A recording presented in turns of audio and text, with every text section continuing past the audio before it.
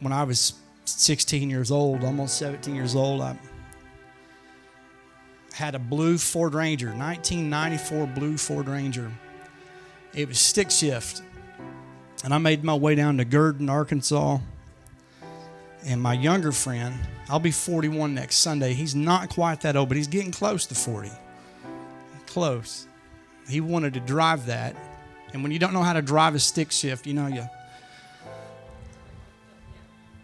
shaking all over the place.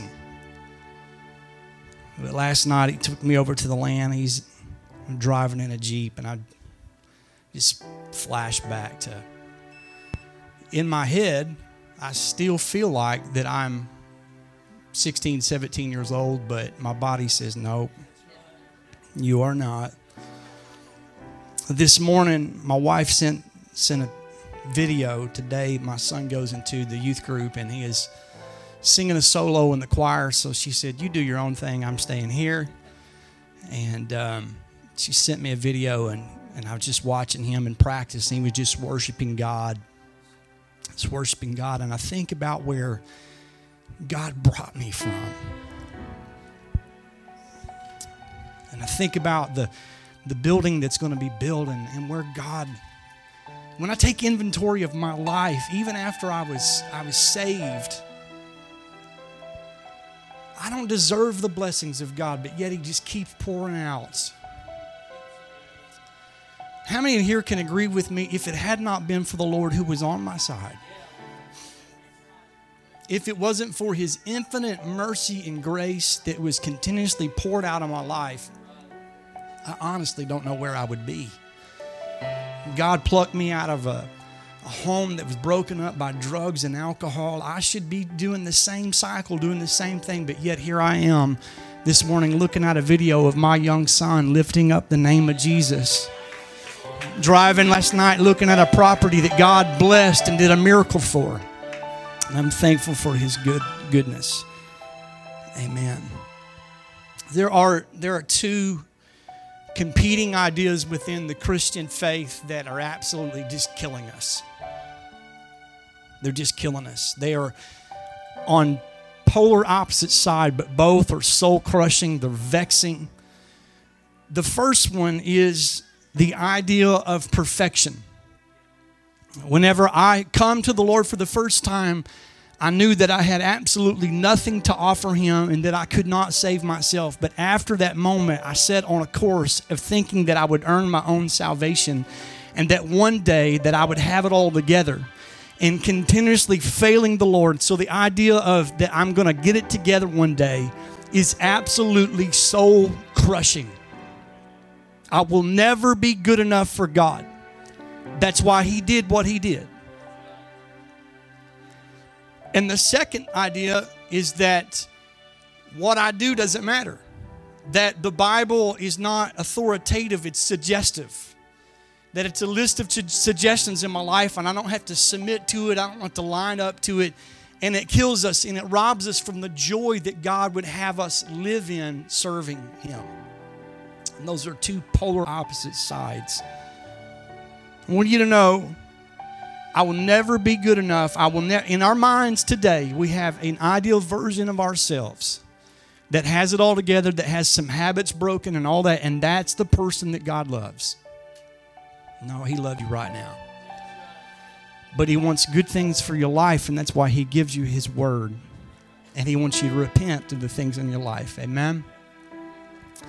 James chapter 5, you don't have to stand. I'm going to read this to you. It is a verse that you will know as soon as I start reading.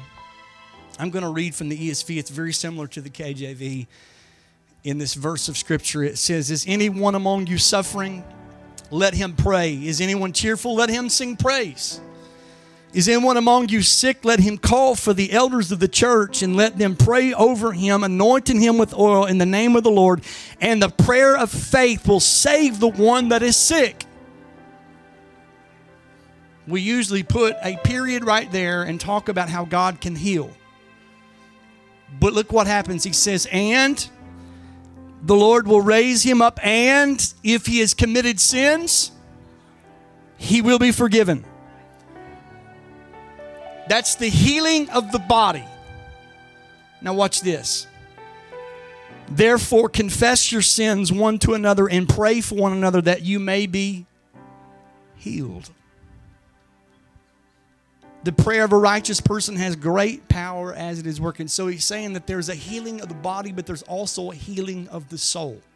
There is something powerful about confessing and repenting that I don't know that we spend a lot of time explaining. I'm going to hone in on whenever there are two pillars of the gospel that you got to visit in order to have true freedom in your life. And we're going to be talking about those today. Let's pray together. Lord, I'm thankful for your goodness. Thankful for your kindness, God. Thank you for all that you have done for me. I pray, God, that you would begin to stir our affections, our minds, our hearts. God, help us to leave this place free and whole.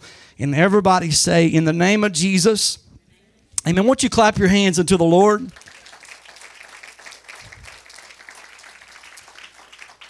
I don't know about you, but I want deep change in my life. I'm not just talking about surface level change. I need some deep change in my life. It's not enough for me to know in my head what needs to be done. It's not enough for me to just confess it with my mouth, but I actually want to live it out in my heart and live it out in my life.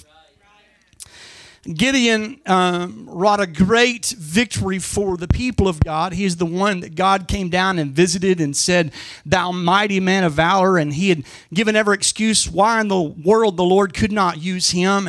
And all of the fleecing and all of the things that he tried to talk God out of using him, God still used this man to face. It was just a handful of men that went out and fought an army of the Midianites that could not even be numbered. And they didn't even have a sword in their hand. They didn't have, all they had to fight this huge army was just a handful of men. And they had a lantern, they had a pitcher, and they had a trumpet. If I'm going to go to war with just a few people, give me a bomber or something. Here you go. Here's a trumpet. Appreciate that, Lord. And yet God performed a mighty victory for them and worked on their behalf. And the children of God never even raised one sword or anything. The enemy decimated one another. And when Gideon comes back from this battle, from this fight, they want to make him king. And he says, no, we can't do that because our God is king. He is saying the right things with his mouth. He knows what is right in his mind. But yet then after that, he causes the people, he demands a ransom until people bring him all kinds of money and make him super wealthy. Then he marries all kinds of women and he has a bunch of concubines and he has a bunch of children with them. The only ones that did that during that day were kings.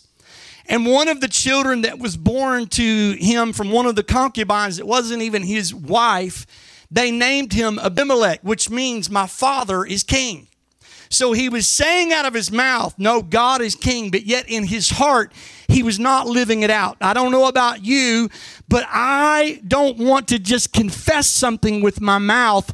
I want deep change in my life that is rooted and it begins to stir me and lets me walk how God wants me to walk. Amen.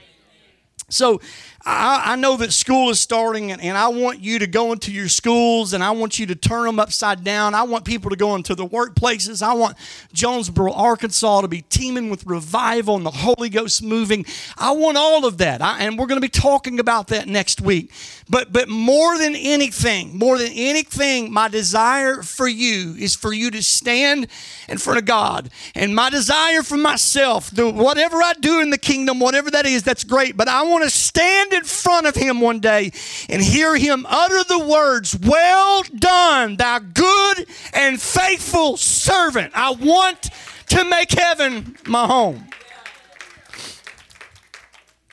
Now, he wants you to be a part of the kingdom. It's not an option for you. He commanded for you to go out and make disciples, and I want you to do all of that, but I want you to make it to heaven. To repent, the term means to turn around and continue in the opposite direction. It's a 180-degree turn. It's turning away from the things that God hates, and it's turning towards the things that God loves. And whenever you repent, God, and I'm not going to talk about all three of these levels this morning, but God is, are you in a hurry? Everybody all right? God is going to lead you into three different levels of repentance. The first thing is things you're doing, you're not doing. It's easy. It's easy to see that. He'll lead you into repenting of things. The second thing is attitudes. And the third thing is motives. Sometimes you're doing the right thing for the wrong reason. Right? It's like you're going to get something out of it. You know that. So you're doing the right thing for the wrong reason. But before we dive into repentance this morning, I want to talk to you about a man by the name of James Smith. James Smith graduated from Waltrip High School in 1967. From there, he went to Sam Houston State, and he got his degree, and then he had a long, successful career. And he's been married to his high school sweetheart, Sherry, for over 30 years. He has two grown children who are also married. He has a son by the name of Jeremy. He has a daughter by the name of Tiffany. And he's a bit of a social conservative. So when you think about politics, he's going to be on the conservative side of things. He's staunchly pro-life, and he's not a fan of liberal politics at all. He has a John Deere tractor, and he is happy and proud. For a man his age, he still mows his own lawn. He has a great sense of humor, but the real crown jewel of his life are his 7 grandbabies. Anybody here, you got grandbabies and say, raising kids was cool, but grandbabies, that's where it's at. Sugar them up and send them home. He loves those grandbabies, and if they're involved in a sport or they're in a play or they're singing somewhere, he and Sherry are there, and they're in the crowd, and they're yelling at umpires, and they're getting fight with other grandparents in the stands, and he's like, "That's my baby, you better back off," and so they're now you're laughing, that's the truth.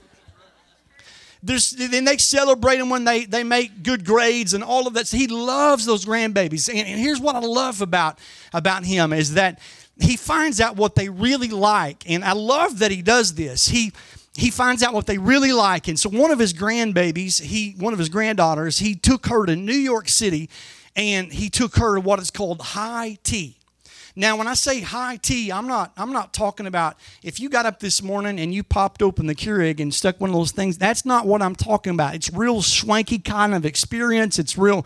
So this is high tea. I love that he does this. He's all in on those grandbabies. He has a dog by the name of Oliver that is a golden doodle, and that golden doodle weighs 36 pounds. And recently they had the dog neutered because he was a little crazy. So they thought if we did that, maybe he'll stop wilding out so much. We're going to calm him down. So I have a real quick confession to make to you. I have no idea who James Smith is. If you go on Siri or Google and you ask what is the most common name for a male in the United States of America, they will shoot back James Smith. If you go on Facebook, you can find this man, James Smith, who goes by the name of Jim. This is who I introduced to you today. Now, social psychologists will say, I don't know James, I know about him. And because I know about him and facts about him, if I saw him, now he's going to be really weirded out if I do this, but I could walk up to him and I could move smoothly into a conversation with him and say, "Hey, Jim, how's it going, man? So you've been retired for 3 years. How's that going for you?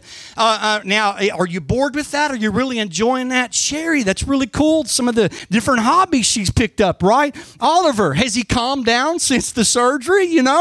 High tea. Now that was awesome, right? And I could move into a conversation. He's going to be really weirded out because he has no idea who I am. But I could move into a conversation with him because I know about him, but I don't really know him. If I'm going to know him, I've got to spend time with him, and I've got to earn his trust. And after spending time with him and earning his trust, then he's going to see my heartbeat, that I love him and that I care for him. And then we can sit down at a table, and stuff that he wouldn't share on Facebook, then he could begin to tell me his concerns about his grandbabies or concerns about his kids. And he, with tears in his eyes, he could tell me about the fears of the future that he has, because then I have moved into a relationship with him.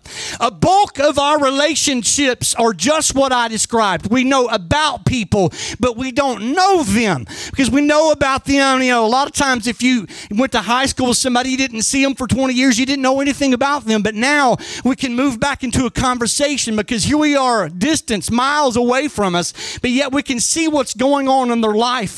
But we don't really know them now, and we don't know their struggles now, and we don't know their heartbeat now. In order to have that happen, I have to spend time and have a relationship. Here is what I'm afraid of, that we know about God and we can check off things about him and what he's done and a list of things that he wants and he doesn't want, but we don't really know him. And because we know about him and we don't really know him, when he asks us to repent and turn from certain things, then we can judge him as saying, all you want to do is control my life, and all you want to do is just make things horrible for me. But when you spend time with him and you have spent time with him, you realize that he loves me more than anybody else could love me. He cares for me better than anybody else could care for me. And by spending time with him, you can realize he never wants anything from me that won't be a benefit to my life. Every command from God, everything that he asks me to repent of and turn away from, it is for his glory. And the reason it's for his glory is because it's for my joy. Literally, when God asks me to not or to do something, it is literally good for me and brings joy in my life, even though I might not understand it. There are over 400 verses in the Bible about singing. There are 50 explicit commands where God tells his people, it's not an option, sing. Now, when you're looking at that, that looks a little weird, right? Don't murder, don't steal, sing!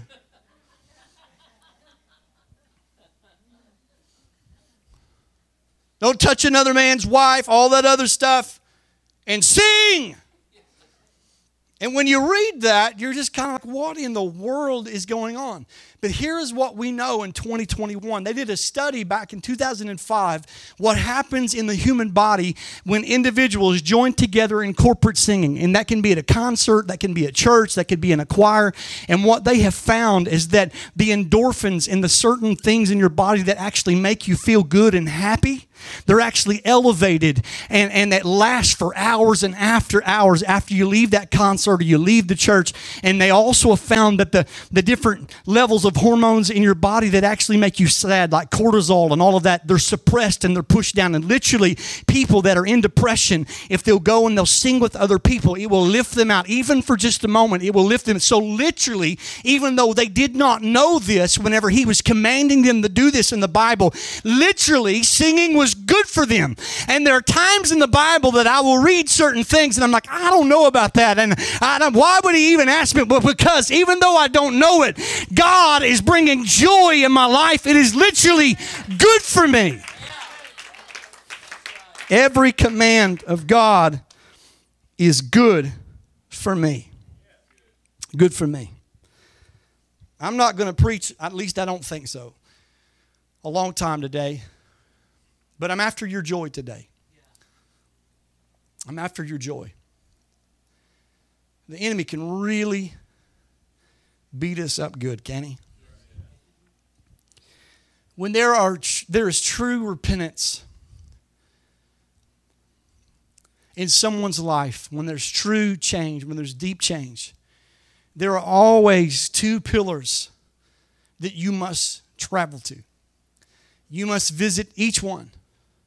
One side is that I am completely accepted and loved by Christ. And the other side is that I am more sinful than I could ever imagine. I have more in my life today that I don't even know about that's there. And God will reveal it as it's time. I am more sinful than I can ever imagine in my mind. And only when I'm convinced of this side will I ever have enough faith and bravery to visit the other side and actually deal with things in my life that shouldn't be there. Only when I am completely convinced that I am completely accepted in Christ, that He loves me no matter what. So many of us, we try to earn His love and we try to earn His approval. You are already accepted, you are already loved, and you're already approved of by Christ. He loves you with an everlasting love. And only when you're convinced of that will you ever have enough faith to come over here and actually deal with the junk in your life that shouldn't be there. The high priest in the Old Testament would go to the holiest of holies. And as he went in there, he would put on an ephod. And on that ephod, it would have the 12 stones with the names of the 12 tribes of Israel on it. These stones were beautiful stones. They were costly stones. They were absolute treasures.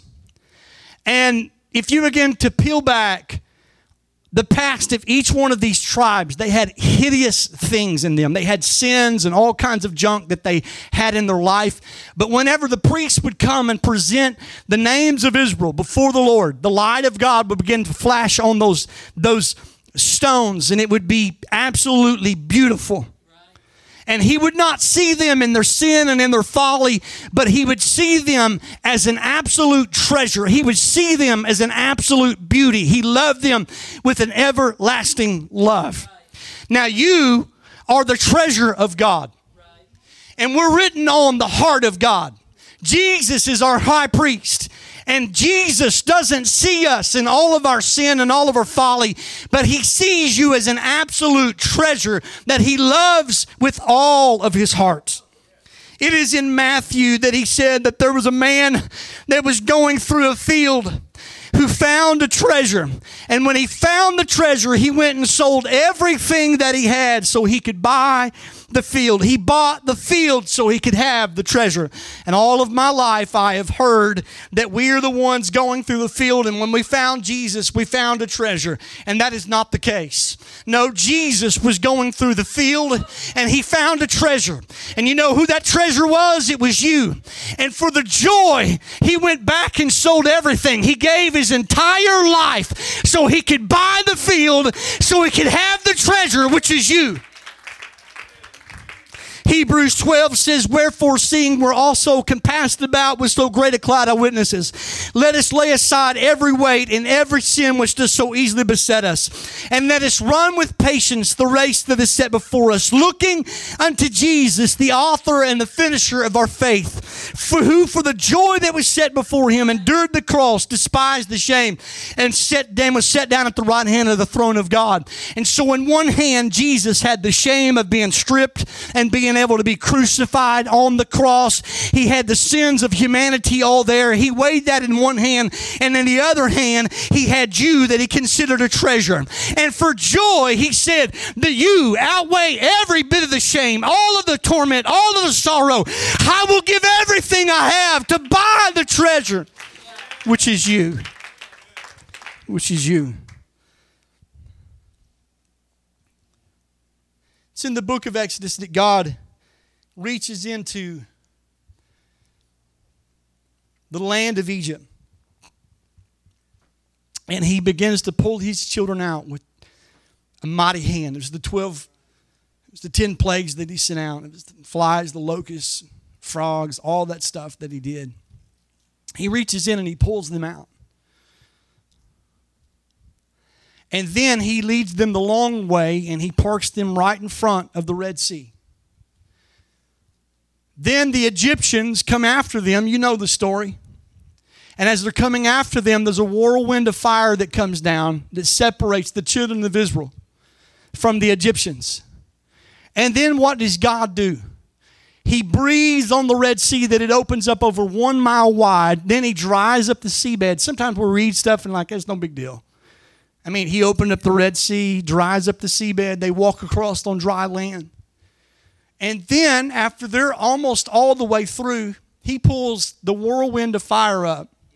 And the idiot Egyptians who have already suffered 10 plagues and have seen a whirlwind of fire come down, saw the Red Sea open up over 1 mile wide, decided to march them happy selves right through that Red Sea.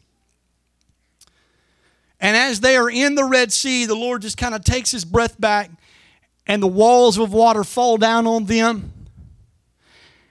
And God destroys the enemies of God like that. On the other side, Miriam gets a tambourine out. And as the bodies are floating in the water, they begin to sing a song unto the Lord. And as they're singing a song unto the Lord, they're talking about the Lord has destroyed both the chariot and its rider. Begins to talk about the power of God and in his might. But when it talks about how he led them, it says that he has led them in his steadfast love. When he was reading today, 2 Chronicles 20 and 21 through 22, that word that says, and his mercy, they begin to talk about his mercy, and then they sang unto the Lord. They always made sure they were covered by mercy before they began to sing praises unto the Lord. When you read that in the ESV, it always translated the steadfast love of God. Sometimes it's translated mercy, but a lot of times it's called the steadfast love of God. That word steadfast love comes from a Hebrew word called hesed. It has a very specific meaning, and this is the very first time it's used in Scripture. He has led us with his steadfast love. That steadfast love means the committed love of God. It is not an emotive feeling. It is not something, a fluttering of the heart. It is not something that is haphazard. It is a committed love of God. It is the word picture we get when a man and a wife, on the day of their wedding, they'll come down the aisle and they'll hold hands, and there they'll begin to make crazy promises to one another. In sickness and in health, I do. For richer, for poorer, I do. All of that kind of stuff. And oftentimes they can't keep their promises. But God is saying, in sickness and in health, when you're doing what you need to do, I'm in. I'm committed to you.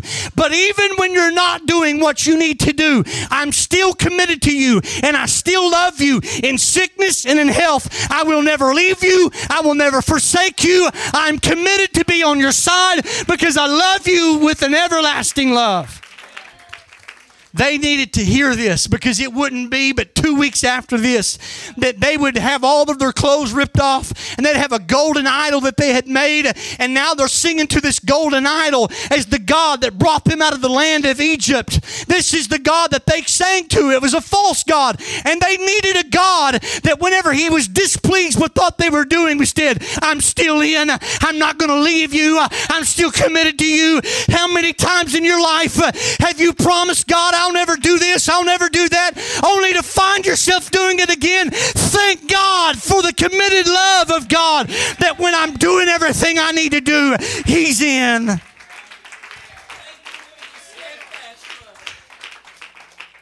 And you're beginning to read that history of Egypt, of Israel, whenever they, right after that, they began to make the house of God. They began to put the places of all the posts where it needs to go. And the Bible said that the moment that they drove in the last stake, that the presence of God came and dwelled with them. It was God with them in the wilderness. When you're reading that in the Hebrew, it was like God was hovering and he could not wait. He was anxious. Even all that they had done, he could not wait to be with his people. And the moment that they drove the last stake into the ground, boom, the presence of God. The enemy would like to tell you that in your mistakes and in your folly and all of the junk that you've done, that God wants to leave you. His presence doesn't want to be with you, but you are one prayer away. You are one hand lifted up away from the presence of God being back in your life and touching your heart. Because he loves you with an everlasting love. Isn't that crazy? He is fully committed to us. He loves us with an everlasting love. He's not in love with a future version of you. He's not in love with somebody who's got certain habits and things that you've done in your life. No, He loves you right now in all of your mistakes and all of your folly and all of your hang-ups. He loves you with an everlasting love. And the problem is we keep trying to earn our own salvation. We keep trying to say that one day I'm going to get it all together and one day I'll be able to earn His affection. You never will. You'll never be good enough for God. And so what we start doing is we start comparing ourselves among ourselves. Like, you know what? I'm doing better than Asher.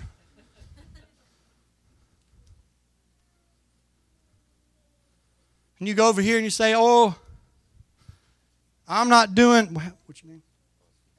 I'm not doing as good as Austin. And we start comparing ourselves among ourselves, and we constantly go through this guilt, this cycle of I'm doing good, I'm not, but by who we're around. When Bryson was 3 years old, he's almost 4, I remember people would say all the time, man, he is strong for a 3-year-old. He's smart for a 3-year-old. He's really smart. And he was really smart, and he was really strong when he was around other 3-year-olds. But the moment that I walked into the room, he became dumb and weak.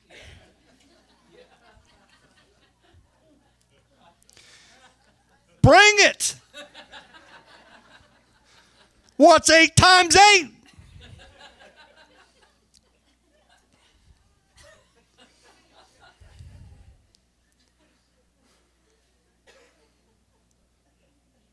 And so if I'm comparing myself and my righteousness to other people, constantly doing that, I'm going to feel guilty or feel good. But the moment that Jesus walks into the room, all of our righteousness becomes as filthy rags. Nobody's doing good. And if it's not, all of us have fallen short to the glory of God. And if God is not as merciful as I think He is, we're all in a lot of trouble. But thank God, He loves me and He cares for me and He wants to be with me. Somebody thank God for His mercy and His grace. I'm going to lift the Lord up right now and thank Him.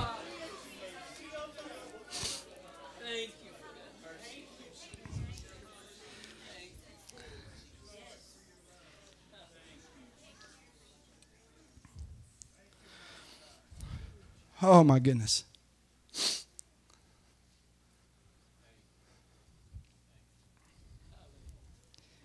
It's in the book of Revelation, and a song that was popularized by these verses of Scripture here recently. John, there's this scroll. They start frantically looking for somebody to open the scroll. They looked on the earth, they looked beneath the earth, they looked in heaven, they looked all around. And they couldn't find anybody that was worthy to open the scroll. John fell down and began to weep. And an angel came down and tapped him on the shoulder and said, look. It's an elder that came down rather than tapped him and said, look. And the Lamb of God came down and opened the scroll. And they began to cry out that He is the one that's worthy. And they began to worship Him. And simply what that is saying is that there are things in your life that you'll never be able to overcome. There was a life that you could not live. There was an impossibility to overcome the sins and the hang-ups and all of that stuff. Who in the world can overcome it? Only the Lamb of God. He came down and fought the battle for you. He did what you could not do. He lived the life that you could not live. He accomplished what you could never accomplish. And after He had accomplished it, He brought it to you and said, whoever wants it, let him come and take of the waters of life freely. You don't have to earn it. You just have to receive it. You have to receive it. If you're not convinced by the love of God, if you're not convinced by the goodness of God, if you're not convinced of that, you're going to be like Adam and Eve, who whenever they messed up, instead of running to God, they ran away from Him. And there they became afraid and they became shameful. And I know so many people that have lost out on their walk with God. They're backslidden right now because they could never get it together. And the enemy had convinced them it was their job. And whenever they messed up in their life, instead of running to Him, they ran away from Him, and now their life is full of shame. You have to be convinced of the love of God. And only when you're convinced of the love of God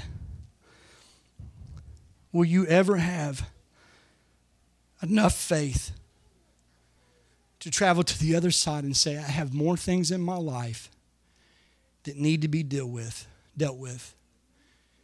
than I could ever imagine. Only when I'm convinced of the love of God will I ever have enough faith to confess and open up and let the Lord begin to heal what He wants to heal. And so what we do is we distance ourselves from our sin. Instead of owning it, and I know there's going to be people that disagree with this. I'm okay with that. We distance ourselves from it. So whenever we tell lies, we're like, oh, sometimes I bend the truth because I don't want to hurt somebody's feelings. Sometimes I don't say what is true. No, you're a liar. See the difference between those two? One of them tries to distance yourself from your sin. The other one says, this is what I am and I don't like it and I want to get over it. It's not that I look at certain things every once in a while on the internet that I shouldn't know. I have a porn addiction. You see the difference between those two? One of them says, I own this. And when you have enough faith, when you believe the love of God, then you can say, this is what's wrong in my life, and I'm tired of carrying it. There is no freedom in people's lives to those who are constantly hiding and never admitting what is really wrong in their life. I knew it'd be quiet. If you want to have freedom in your life, you're going to have to learn to visit that stuff and say, I got bitterness in my life because of what somebody did to me. And now it's ruining other relationships. And the Lord is calling me out from that because He wants joy in my life. I got fear, uncontrollably just fearful all the time, and it's ruining my sleep. You know, the Lord told you He didn't give you that spirit. If He didn't give you that spirit, it came from somewhere else. That is the spirit that is gripping us today. Fear of everything. Fearful. Robbing us of our sleep. And only when I can admit that in my life will God ever be able to have the opportunity to free me of it. And that's in the book of Acts.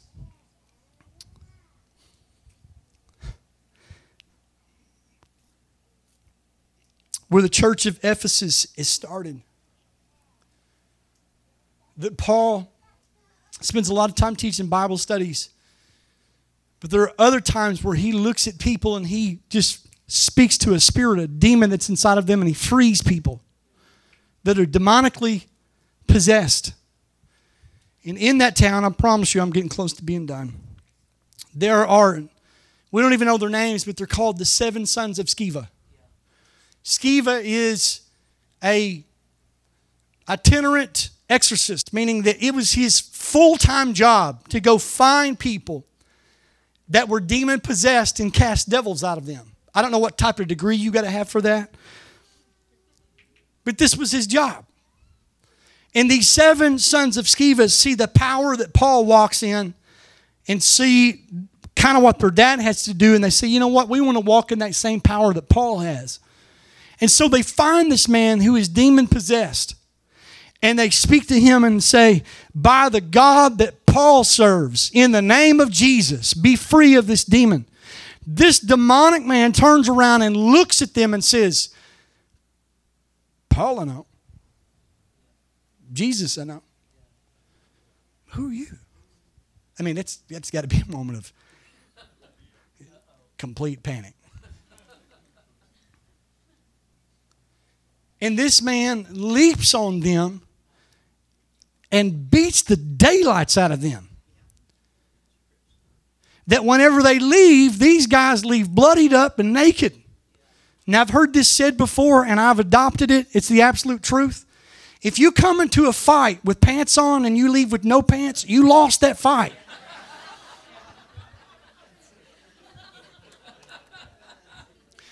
You know, a lot of times there are debates. I know we got my eye, but you should see the other guy. No, if you come in with pants, you leave with no pants, you lost.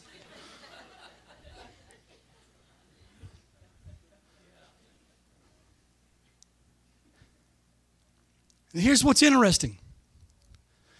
That whenever the church of Ephesus saw the power that Paul walked in, and you read it, it said, then believers came. Not people that didn't know the Lord, then believers came.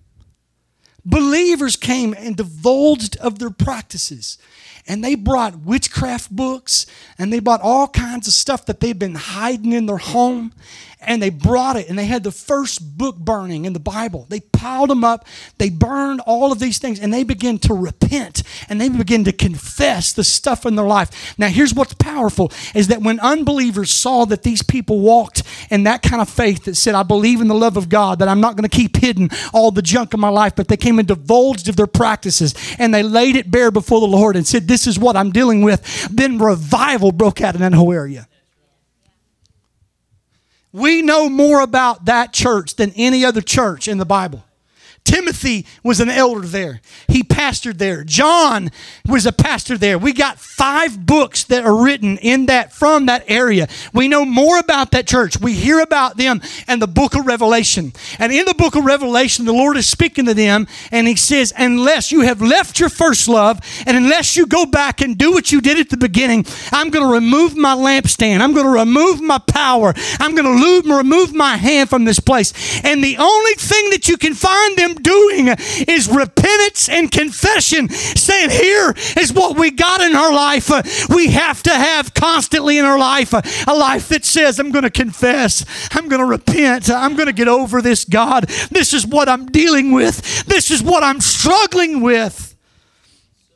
And I lay it before the Lord and let Him free me of it. Is anybody in here, you're carrying something right now and you kind of been embarrassed by it, and you just need the Lord to remove it from your life? Anybody, you've had some stuff that you've told the Lord you're never going to do, you find yourself doing it again? Anybody? Has anybody ever had the enemy come in and tell you you're not loved by God? Look at what you're doing. And when you come to church, instead of coming to the Lord and lifting your hands, you can't even lift your hands and lift your voice in worship because you got so much guilt and condemnation in your life. Anybody? God wants you to be free of that. You got to have somebody. I am not condoning going out there and getting on Facebook this afternoon and saying, well, preacher said I got to tell you about my problems, and I've been hooked on crack for 18 months. And no. I'm saying you find somebody that loves you. You find your pastor. You find somebody that you know has your back. And you say, I'm not going to fight this alone. And you let the Lord begin to heal the things in your life that is broken.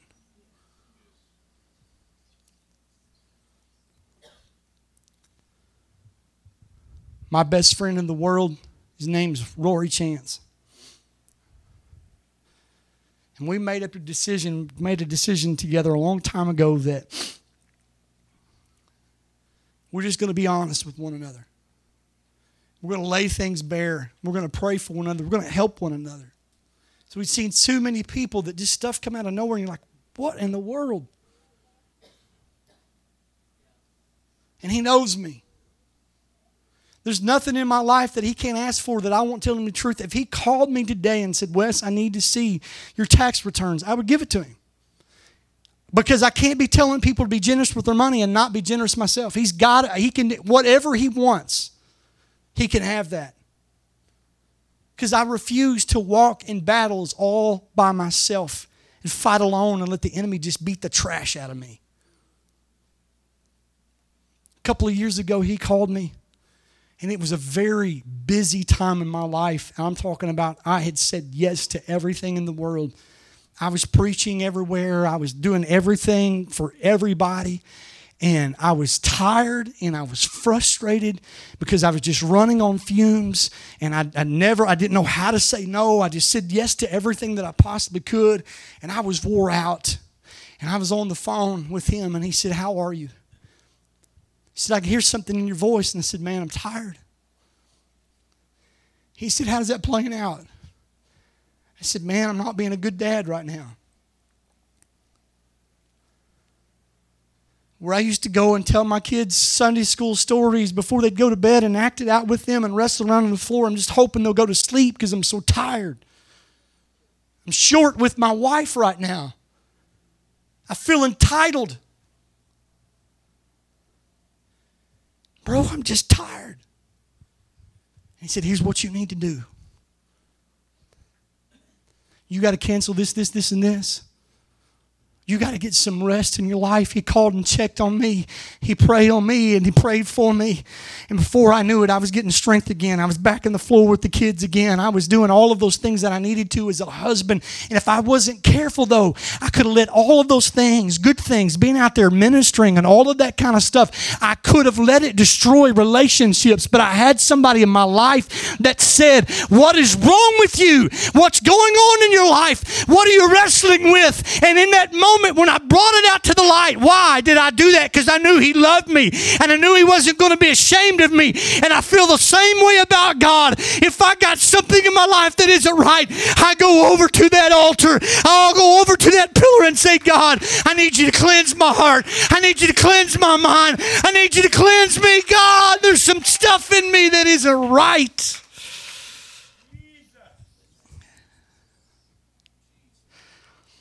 Because if I preach everywhere and I minister and I do everything that I can, but at the end of the day, I don't hear him say, "Well done."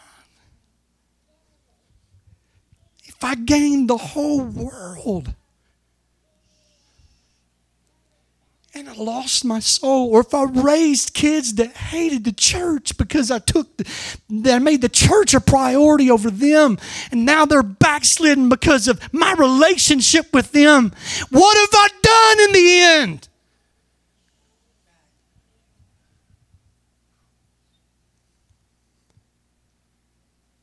Is that too honest for you? I'm trying to tear some things down in the spirit because the enemy wants to keep it hidden in your life. And he wants you to keep limping. He wants to keep beating the snot out of you to the point to where you just give completely up because you feel like you can't overcome it and you feel just like a hypocrite. I want you to know nobody's perfect, and we're all, until we get to that point and we get to hear him say that, we're always going to have a battle and we're always going to have a fight. But somewhere along the way, you've got to get some help from somebody, and you've got to get help from him. You've got to be honest with him. I'm trying to stop, but the Holy Ghost is just gripping me right now. The lady came to Jesus and said, "I need your help. My daughter is grievously vexed with the devil." He looked at her and said, "It is not right for the master to give the children's bread to the dogs like you." And she could have got mad, and she could have got frustrated, and she could have walked away. But there was a point that she said, "No, I've got something in my life that needs changed." And she just ponied up and said, "That's the truth. That's exactly what I am. But it doesn't change the fact that I still need your help." And somewhere along the way, you've got to quit being offended by the preacher, and you've got to quit being offended by the word, and you've got to quit treating the Bible like a buffet line and saying, "I like this and this, but not that? No. You've got to let the Word change you. You've got to let the preaching change you. You've got to let the Spirit change you. And you've got to visit that and say, I know He loves me. And because He loves me, I'm going to come down and say, God, here it is. Will you stand today?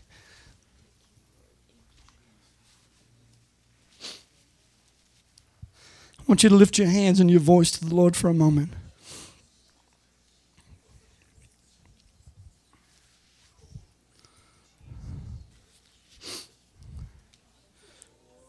Oh, and that's it. Just let the Holy Ghost move for a moment.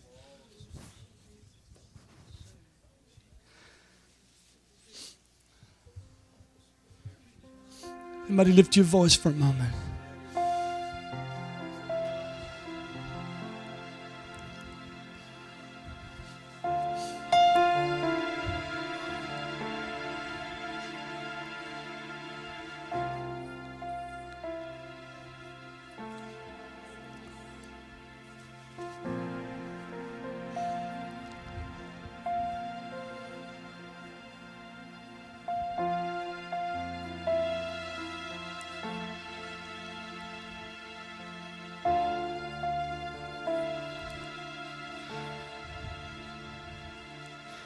Preached this one other time. I preached it at maybe twice. Preached it at a large youth function. Before we started, cut out all of these little cards that said I struggle. It was an I struggle card. Before we started, it had things I struggle with my calling. I struggle with anger. Struggle with depression. I struggle with thoughts of suicide. I struggle with pornography. There was just a list of stuff on there. And you circled it. You didn't put your name on it whatsoever. You just circled them. You circled them. You struggled with. Folded it up, put it in the offering pan. The ushers mixed it all up. They switched sides. And they passed somebody a card that was not their original one. And at the end of this, I said, if this is circled on your paper, I want you to stand. I said, I struggle with thoughts of suicide. There was about 15, 16 people that were standing in that place. I struggle with pornography. People littered all over the place. Struggle with my calling, my purpose. People all over the place. Because it was in the ambiguity of people not knowing who I am that people felt like they could be honest. But what they saw is that I'm not alone. I'm not the only one dealing with this. And what the enemy will try to do to you is he'll load you down. Make you feel all alone and make you feel so guilty and feel so condemned that you're just crushed under the weight of that.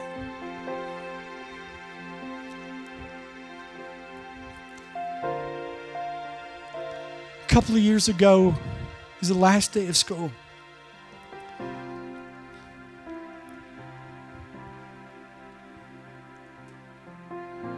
There's a car drive that you would go into where you pick your kids up at, and whenever it's your turn, your kid came across the walkway, they would get in your vehicle, and you know how like kid pickup lines are. They're stressful. And you got to keep that thing moving. So they had taken all of the stuff from that year that Weston had done, papers and all of that kind of stuff and notebooks, and they had piled it up in a big old box. And so I'm way in line, waiting for my turn to pick him up. And Weston is carrying that big load, that box of all of that stuff that was in there, and trying to get across the street so he could save some time. And as he was carrying that, it was just so heavy that he collapsed under the weight of that, and he spilled all of that stuff out on the ground. Do you think that I rolled down the window and said, "Pick it up, boy"? What a loser. You couldn't carry that. No. I didn't care what anybody thought. I didn't care how mad they got. It did not matter to me. You know what I did? I threw that car, I threw that truck and parked. I opened the door up. I ran to where he was, and I said, buddy, you just get in the car. I'll take care of this. And I started putting all of that, and I took that weight and I carried it for him. And I carried it back. You want to know why I did that? Because I love that boy. And you have a Father in heaven that loves you. And here you are carrying all of this junk, and you're collapsing under the weight of it all. And you're wondering, how in the world am I going to get it all together? And you're going to spill it all on the ground, and you're afraid he's just going to yell at you. But the Lord's saying, if you'll give me half an opportunity, I'll come to where you are. I'll clean it up for you. I'll wash your sins away. I'll touch your heart. I'll pick up those weights. You've walked in here with a lifetime of regret. You're carrying all of that stuff, and he's saying, whoever wants to, if you'll come and lay that stuff down, just give me all of your burdens. If you'll do all of that, I'll take them from you. I'll take them. For some of you in here, you have been abused by somebody in the past. You've been done wrong, and you've been carrying that. It's spilling out into other relationships, and you're just carrying that. I'm just telling you, you got a God that loves you, and all you got to do is go to him, and you can dump all of that out. You can confess the stuff that you're going through. You can talk to him openly. You can tell him what's frustrating you. You can tell him what's breaking your heart. You can tell him that you're going through depression. You can tell him that you're fearful. You can lay it all down at the table, and he's going to take it from you. He's going to love you regardless of what's going on in your life. He's just waiting for the opportunity. I wonder if there's anybody who can resonate with what I'm saying right now. You feel the Holy Ghost. If that is you and you want to make your way down to an altar, you just want to raise your hands right where you are. The Holy Ghost wants to do a healing work in this place today. Confess your faults one to another, and he's going to heal you. He's going to forgive you. He's going to help you today. I'm going to lift your voice right now.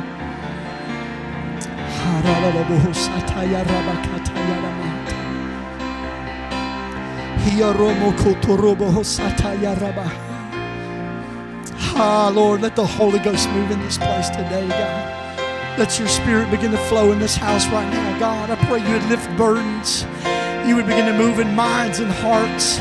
You'd begin to move in marriages that are just struggling right now, God.